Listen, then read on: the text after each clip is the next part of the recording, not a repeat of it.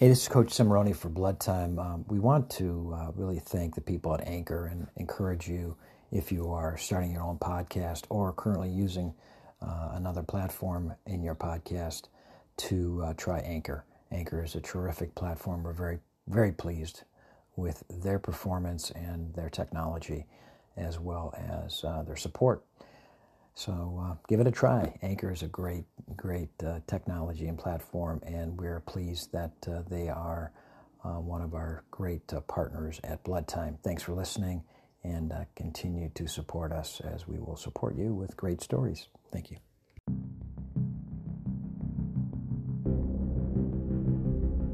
Blood Time, the podcast that speaks to the bond, the emotion between coach and athlete at the interscholastic and intercollegiate level.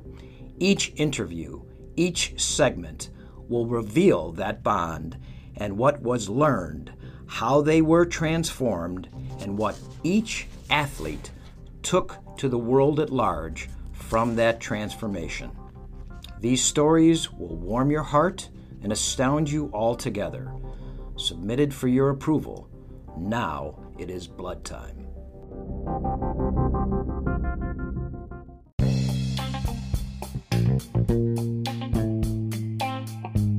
Hey, this is Coach Cimarroni for Cimarroni Couture. We have a Christmas, Hanukkah, New Year's special that we'd love to present to you guys.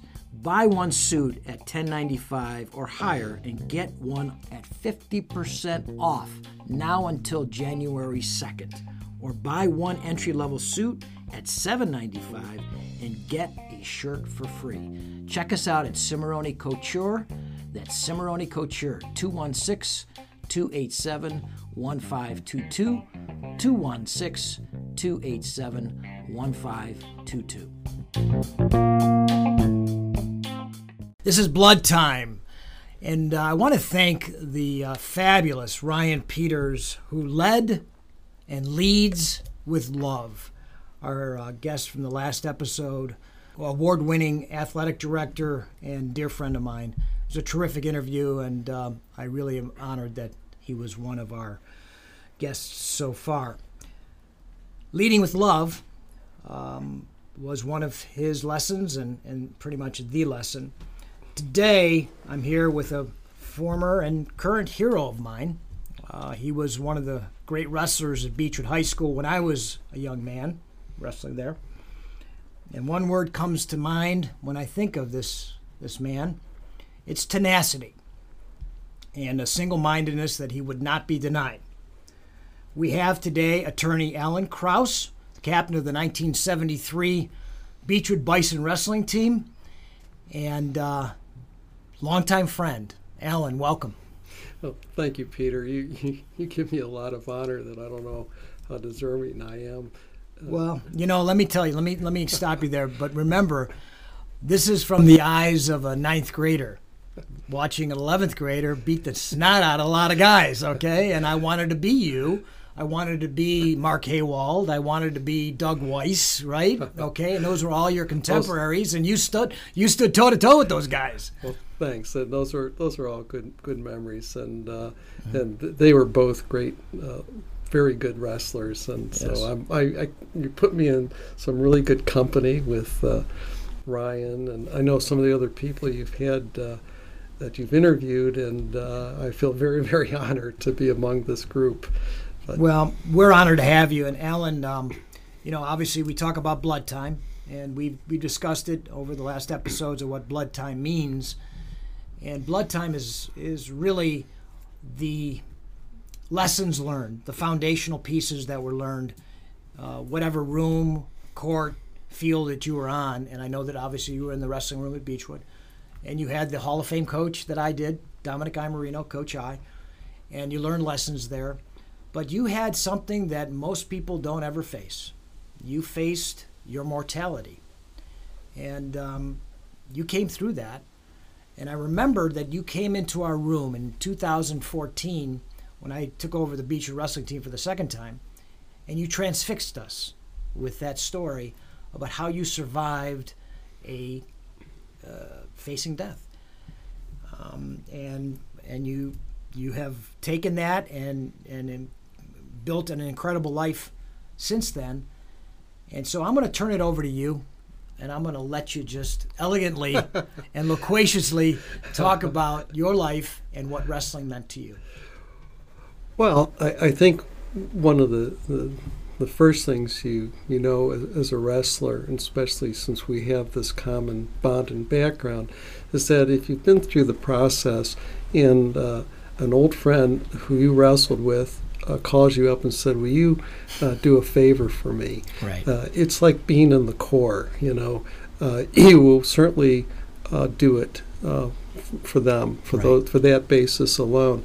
So when I came and spoke to the team in 2014, I think I told you then, and I think I told the wrestlers, my story, it's not a story that I particularly share with everyone I meet because, quite frankly, it is a very old story to me. Of course. I know it is a new story to the people hearing it, but and it's not that it bothers me to talk about what I've been through. I've dealt with that many, many years ago. Of course. But I don't want to define myself by one event in my life. I'm a very fortunate person, and I've had great success in my children and Sure. my family and in my career. I think that if we go full circle on this, that certainly wrestling was the foundation that really led to a lot of what I consider to be my success in life. The incident you're referring to merely gave me perspective. I love that. In life. I love that. So you start out with a foundation, and I raised 3 boys, and none of them wrestled. Well, welcome to the club. I got 2, and they didn't even sniff a mat. So go figure that. My girl was the jock. Go figure, well, right? Yeah. My kids were athletic, but I always felt that wrestling was a sport that had to call you. Well said. If you didn't have the calling, then it wasn't something that you're going to stay with. And that's not being critical of people who don't want to wrestle. It's just a very, very special sport that makes demands on you and pushes you beyond limits you ever thought you had. So I think it's unique in that way. I couldn't agree with you more, Alan. So, I told you before we went on the air that sometimes I will digress. So I remember my middle son he had heard that I had wrestled and heard various stories, but quite frankly, after I was in a plane crash when I was 20 years old. Mm-hmm. So after I was in a plane crash, I really had nothing to do with wrestling for a long time. And it was for a variety of reasons.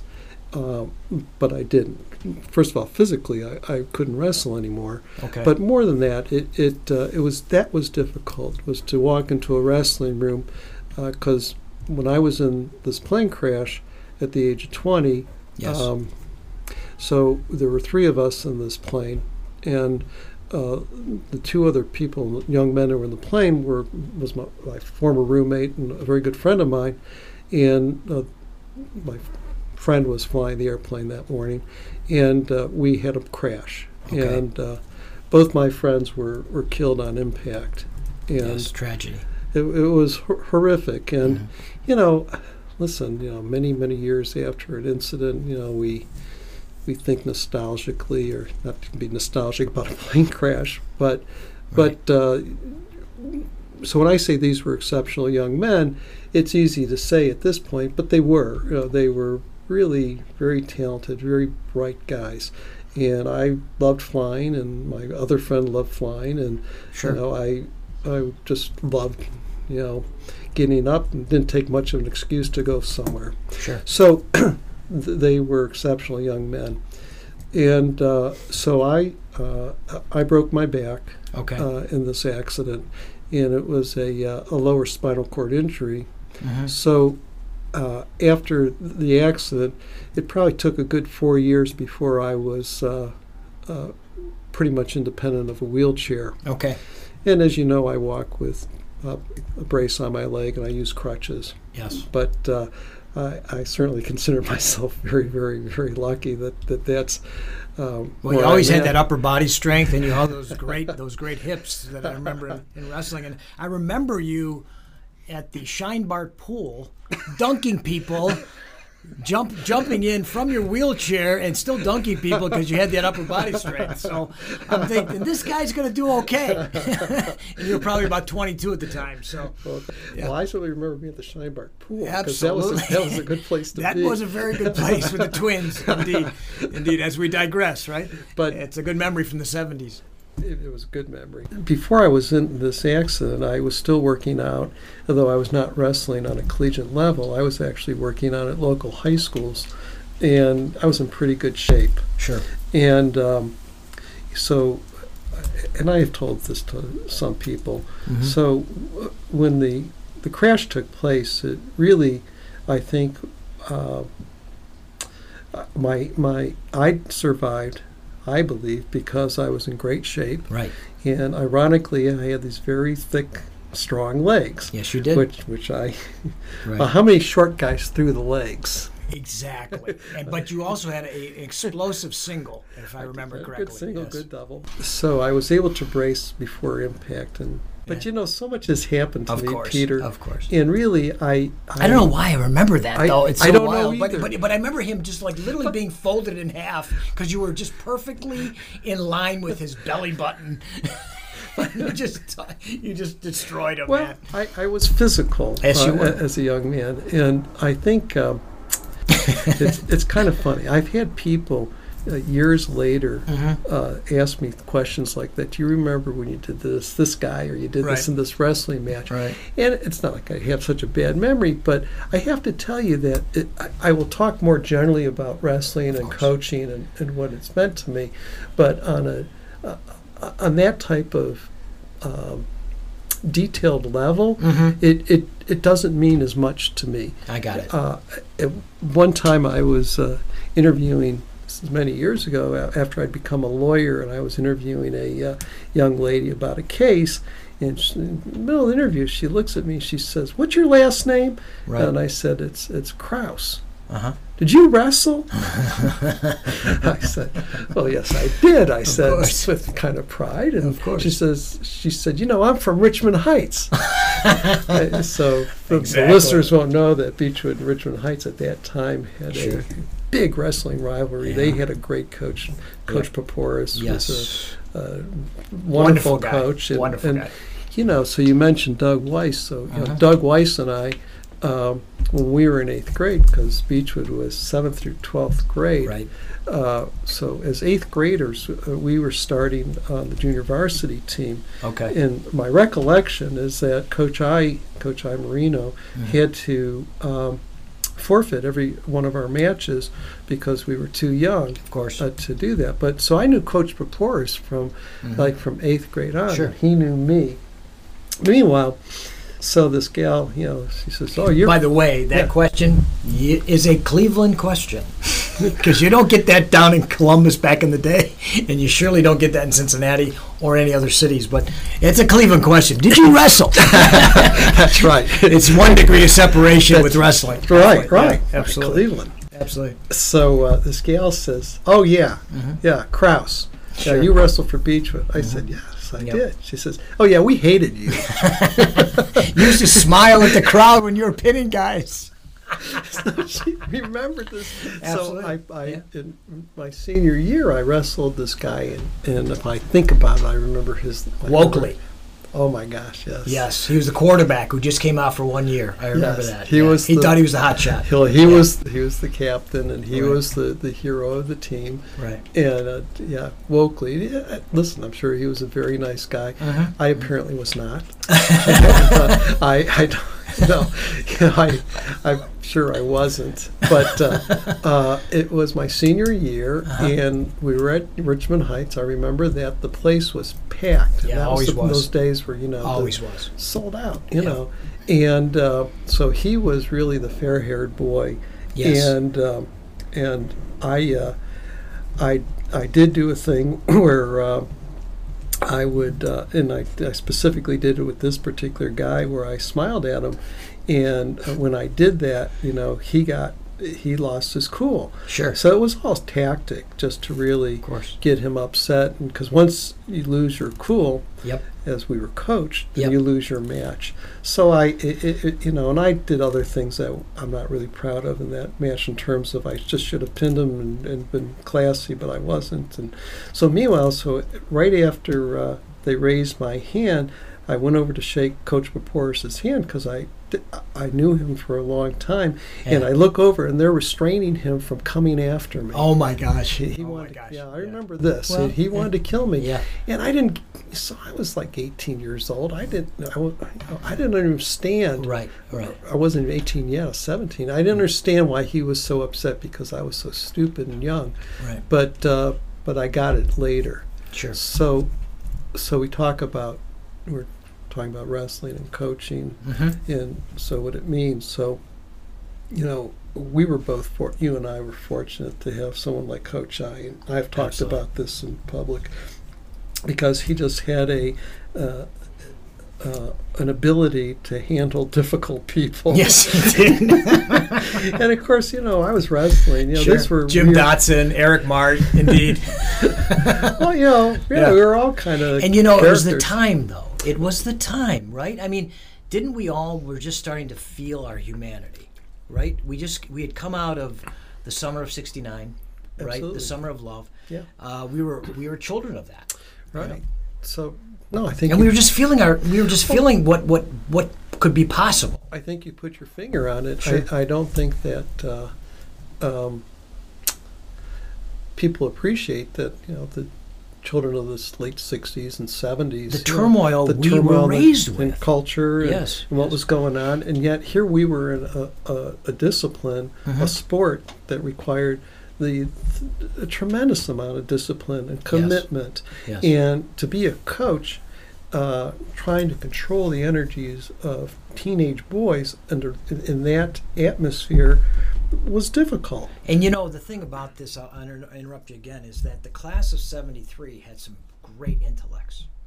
Oh yeah, we Alan did. Brown, right? I mean, you did your homework. Again, remember I'm a sophomore, right? When you're a senior. Yeah. So, Alan, you had Jim Dotson, who literally was doing, I don't know, crazy like ohms and yoga and before everybody knew what the heck that was. And we were coming out of the Bruce Lee era, where you're certainly getting in touch and saying, be like water. What does be like water mean? So all this philosophy was coming through, and also coming out of the 60s where we saw tanks on 110th and Woodland. That's true. The armed guards, the National Guard had just killed some of our brethren at Kent State 2 years prior. Great social unrest. Indeed. And so to try to be a hard-nosed, disciplined wrestler, right? But to be a hard-nosed coach and try to control a group of wrestlers at a place like Beechwood who were aware of all this stuff. Maybe at other schools they were also. Would have been a challenge. So here's one of my observations, having raised 3 kids, all who were involved in athletics and were exposed to all kinds of coaches. Sure. And having to talk to them about various coaches. And just from what we read in the newspaper or on the internet all the time, the good and the bad coaches can do. Sure. Unfortunately, a lot of times we read more about the bad in recent history. That sells and clicks and all, whatever media we're talking about. But I think the takeaway is that coaches have a tremendous influence upon young minds. No doubt. Because they're telling us how to do things, they're instructing us, and they really are very influential. Absolutely. And it could be a terrible experience for some kids, or it can be a great experience. Yep. I think I can talk to people who went to Beechwood. It was, for the most part, a great experience. It was. You know what? And we talked about over the last episodes is about that coaches are a third-party endorser of the foundational pieces that the parents are bringing to the child. That's a good way of putting it. And sometimes they're the only voice. So they have this incredible responsibility, and power that they're the third party endorser or they're the only voice. And so when you have both of that, you better pay attention to what you're doing because you're molding young lives. You know, spoken like a coach who's really given it some thought. Indeed, so you've indeed. done. I don't take it lightly. Or capriciously at all. You can't. But I think someone like Dominic Imerino, yes, a lot of it was intuitive. Absolutely. You know, he was just intuitive on a lot of this stuff. And he was just a natural leader. He was a natural leader, and he could take a guy like Alan Krauss, who, you know, what's the deal with this guy, and you know, and keep him reined in, yet encourage him and inspire him to work hard and to understand, at a time of cultural upheaval, that discipline and hard work is what's going to get you to a goal. Yes. So we talk about coaching and what it can do and what it can't do and how it can harm. I know you understand this, having coached all these years, but I had to talk about this with my kids because sometimes they didn't have the best coaches. Sometimes they had some exceptional coaches. Right. And I said, you know, first of all, fortunately, I'd like to think that in our house, you get a lot of instruction from your parents. So if you are exposed to a coach that's not so good, you can talk to us and we can say, hey, don't worry about it so much. You know, because you're going to have good coaches and bad coaches in life. You're going to have good human bosses. Beings, indeed. You're gonna have good, you know. But if you get a good coach in a sport like wrestling, it really can set you up for some great success. So I was in this plane crash, and here I was. I still was defining myself to a great extent, although I always was a reader, and I like to believe I was a thinker, but I was still a kid. Right. But I defined myself physically. You know, I was a wrestler. I could work hard and I could do these things. But you know, but when you wake up and you're, you know, like you're in a wheelchair, you got to think about, okay, so where does that leave me? Right. You know, how do I define myself going forward? And how do I recover from this trauma? Right. And the lessons I learned from Coach I and some other coaches got me through a great deal of the hard stuff. And it had to be a tremendous amount of hard stuff. Well, it was hard. You're just redefining yourself as a human. Yeah. I can't tell you that it was, you know, I was the next day, okay, we're just going to get up and beat this thing. But I had I had great parents. I had brothers, and they were all on my side. But I also had this basic training, as I started wrestling when I was about 10. Wow. 10 when Doug and I wrestled at the Heights YMCA. Right. And and Eric and some of us who did this. But I was able to use those life lessons and really trying to recover physically and emotionally from this trauma. Right. And it really was instrumental. Sure. And I'm not saying that you have to be a wrestler to recover from having your back broken. No. There's lots of people who recover from these injuries, but I think you need a certain type of foundation when it comes to working through. Like the thing about wrestling is that, and also recovering from what I had to do, was doing something beyond what you thought you could do physically. Right.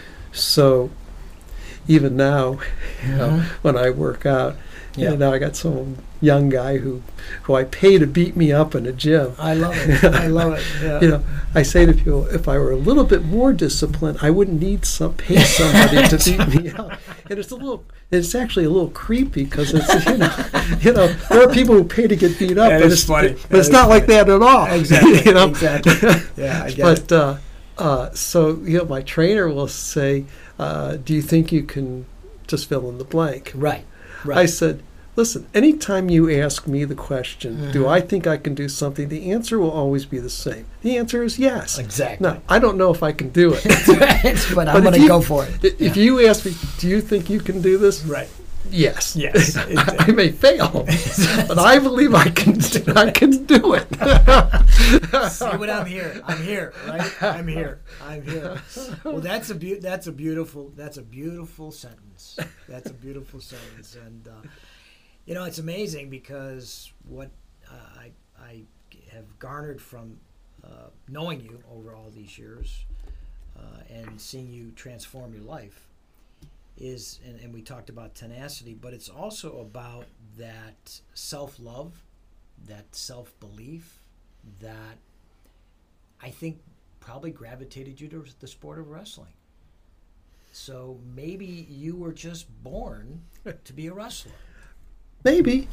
I don't know. It could be. I mean, I was physical. When I played football, I have to admit I liked being a linebacker. I know you did. I liked tackling people. Right. But what I think what also appealed to me about wrestling, and it ties into what I do today, is I appreciated the strategic part of wrestling. Sure.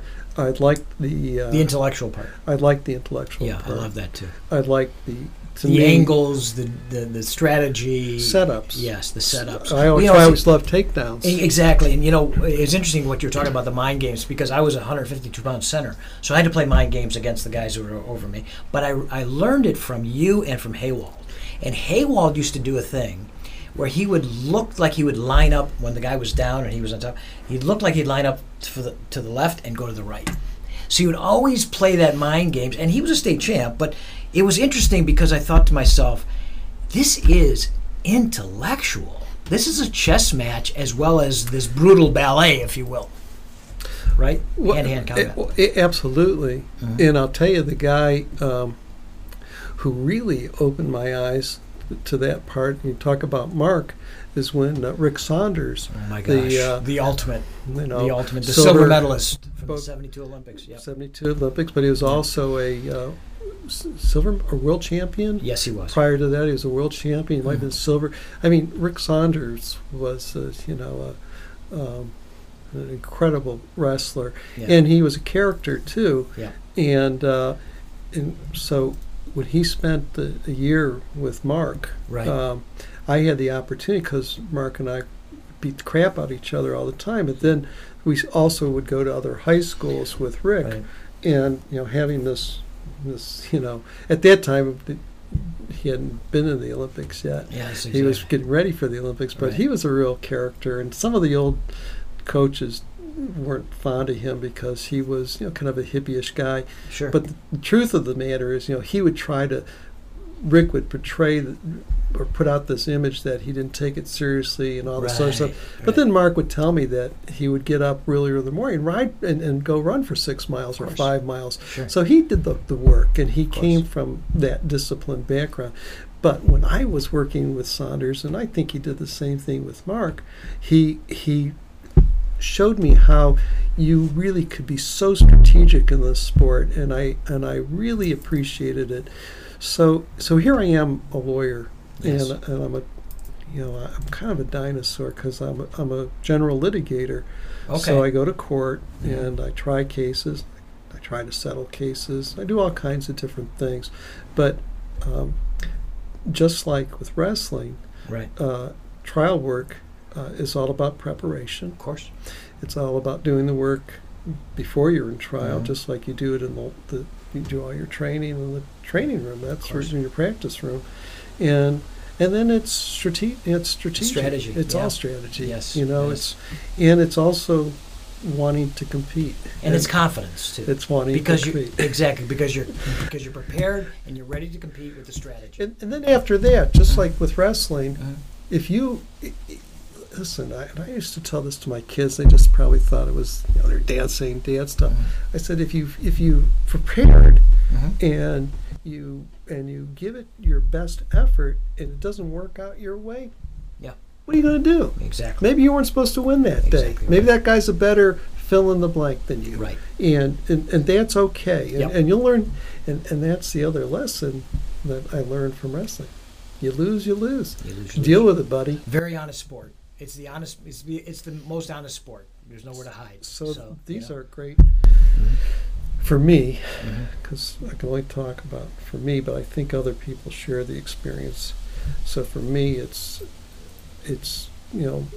understanding that there are things that are beyond your control, and you're going to meet some people who are better than you in terms of their skills, Yes. or maybe they're in the legal arena. Maybe the facts are such that you're not supposed to win, but you're always supposed to give it your best, and you're supposed to prepare. That's what you got to do. You know, and Alan, I'll tell you, I tell the guys that if your best is to be a 500 wrestler, you're my hero.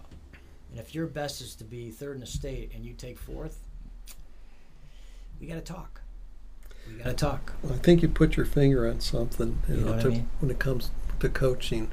And again, when I think back on my lessons and what I was exposed to, one thing that I knew but appreciated greater to a greater extent when I got older is the coach who treats all his athletes Absolutely. the same. Absolutely. So you could be the stud of the team, Yep. but you're not going to be treated any differently than the guy whose best effort is a 500 wrestler. Right. That's the only way you can do it, Absolutely. to be a good coach. Absolutely. If you don't do that, I think by definition you're a bad coach. You're a bad coach. And I also think that's what Marino did. Absolutely. I think that he didn't. Listen, we all knew who good wrestlers were. We all knew Mark Haywald was a great wrestler. Right. But I don't think Marino said, "Oh, you're a great wrestler, so you don't have to do 30 laps." No, quite the opposite. It wasn't going to happen. No, quite the opposite. So, yeah. And he taught me that. I will just tell you that this also sticks in my head in more recent history. So, more recent history for an older guy is like 20 years ago. I hear you. I hear you. Well, maybe. Oh my gosh. Whatever. Right? I was sitting in like the 90s is like recent history, right? right, isn't it? I know. Like what happened? You know? I was sitting in one of the many gyms I sat in, and this is when my son Alex was wrestling. Right. And so I'm sitting there, and I'm talking to some father there's watching his kid, and nice guy. I said, did you wrestle? Yeah. He said, yeah, but I wasn't very good. Okay. That's what he said. He's like dismissing. I wasn't very good. Right. I said, well, let me ask you a question. Right. Because I wrestled. Yeah. I said, did you ever miss practice? Yes. Oh, no. There I didn't you miss go. practice. Yeah. You didn't miss practice. Right. I said, did you work hard at practice? Right. Oh, yeah. Yeah. Yeah, I worked hard. Right. And when you went into a match, did you work as hard as you could? Well, I did. I said, dude, you're in the club. Exactly. Without question. Because You're part of the core. you're Yeah. in the club. Right. Because that's all you take away. Yes. That's all Yes. you take away. Yes. Yes. I really meant what I said to this guy. I said, you have nothing to be ashamed of. You weren't a good wrestler. And I said, anyway, aren't you aware of the 10-year rule? Yeah. He said, what do you mean the 10-year rule? Yeah. I said, yeah, there's a 10-year rule. Right. He says, what? I said, it's the state champion rule. 10 years later, everyone was a state champion. Or at least second in the state, right? second. I can't tell you how many times. Second in the state, no, you weren't. But that's okay. We're good. We're good. We're good. It's like, who cares? Exactly. Who cares? Except the people who can walk up. I had one other guy, I don't remember when this happened, one other guy, one of these things, a guy walks up to me, he goes, you're a Kraus, aren't you? Yeah. I said, yeah, I can't deny it. He said, I wrestled you, and he tells me like the date and time. I feel it. like years ago. Yeah. And you beat me by 1 point. Oh, wow. Wow. I did pretty good that day. That's right. I don't know what he's talking about. I know. I said, I'm sure you did great. I know. If I didn't pin you. Exactly right. I didn't say that. Exactly right. Well, it's interesting because I remember vividly this moment in time when Saunders, Jimmy Carr, Mark Haywald, Doug Weiss, and you were all in the same room going at it. Oh. And I said to Wow. myself, and I was a ninth grader, and I said to myself, I got to watch this. Because we had 2 Olympians and you guys. And it was like a bunch of tomcats going at it, man. Yeah. The fur was flying everywhere. And you know, as a young man, it really inspired me to be something in the sport if I could be, you know. It was pretty cool. Well, I said my kids didn't wrestle, but of course my middle son Alex did wrestle. Right. And so here's the irony of certain things that happen in your life. So when I was like 9 and a half, whatever it was when I started this, and the person would remember is Doug, because if he ever listens to this, he knows he remembers everything. Of course he does. But Just get him at Starbucks, he'll tell you. he does. He's scary. Absolutely, yeah. It's scary what he remembers. But there was no youth wrestling for us to go to. Right. We lived in Beechwood, so in order to find youth wrestling, we went to the Heights YMCA. Yep. That's where we went because that was the only close by youth wrestling. So so fast forward many years. I live in Cleveland Heights. I've lived in Cleveland Heights for 34 years or whatever. Love the Heights. So when my son wanted to wrestle, and I had not had anything to do with wrestling really since my accident, so this is many years later, Right. I said, well, let me make some calls and let me see what's going on. And so the first thing I find, you know, this doesn't surprise me, as soon as I start calling wrestlers, it's like I never left the room. Exactly. It's like I never left the room. Right. And I find out that there is no YMC wrestling at the Heights. The best youth wrestling that's nearby is Beechwood. Yeah, I go, exactly. I can't catch a break here.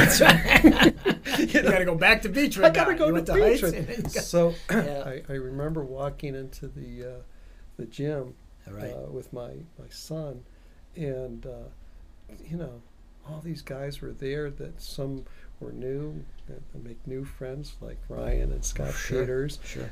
You're around, and Yep. Ronnie Madow, one of the Oh, early God ones. bless him, yeah. Yeah. Right. And again, it is so embracing because, and I kind of get myself chills. I feel you. But I really felt like, oh my gosh, I've been transported. It's Right. like nothing has changed. And Coach I and they all love my son. Right. And You're back into the family. oh my gosh, and Right. and he had quick success, and because he was my kid. No, Of course. no, because you know he had good coaching Yes. at Beechwood. But I remember he was also a very good hockey player. Sure. And he was coming up to ninth grade, and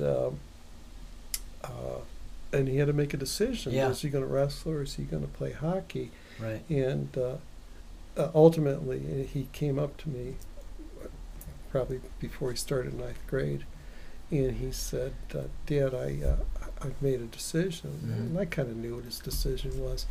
He says, I'm going to stay with hockey. Right. And then after I beat him up, he still That's right. That's right.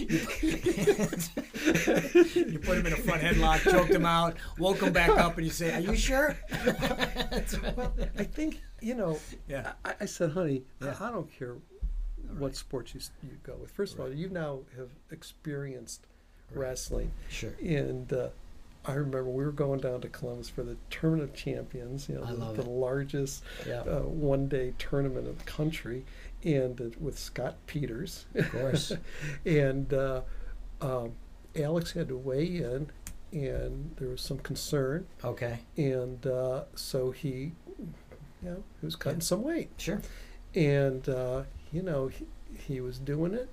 And I remember driving to Columbus, and I said, how you doing? He says, I'm fine, Dad. I Wow. got this. I got this. Okay. And I said, just think, here you are Mm-hmm. at this age, and I'm not saying cutting weight maybe is the, and he wasn't cutting a tremendous Yeah, amount. I I mean, get it it. was he Yeah. was doing it in a healthy manner. I said, Right. but you're having an experience in a discipline that few kids your age are having right now, and With a fantastic coaching staff.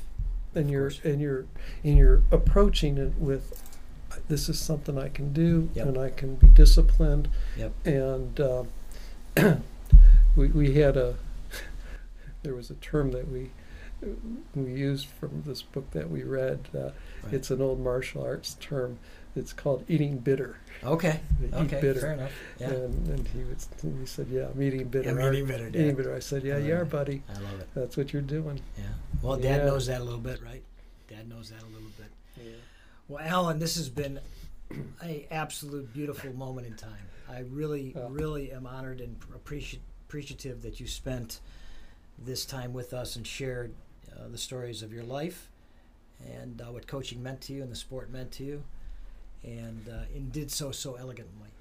Well, thanks. And again, Pete Cimarroni calls me and says, "Will you do this for me?" Oh, God love the you. answer is yes. God love as you. long as it's legal. Exactly. It's legal. There's no question. The It's answer legal. is yes, Yeah. because that's what happens with wrestlers. Yes. That's the And deal. I want to thank you again. And, again, not only does the word tenacity ring true with this chat, but also I just, again, love.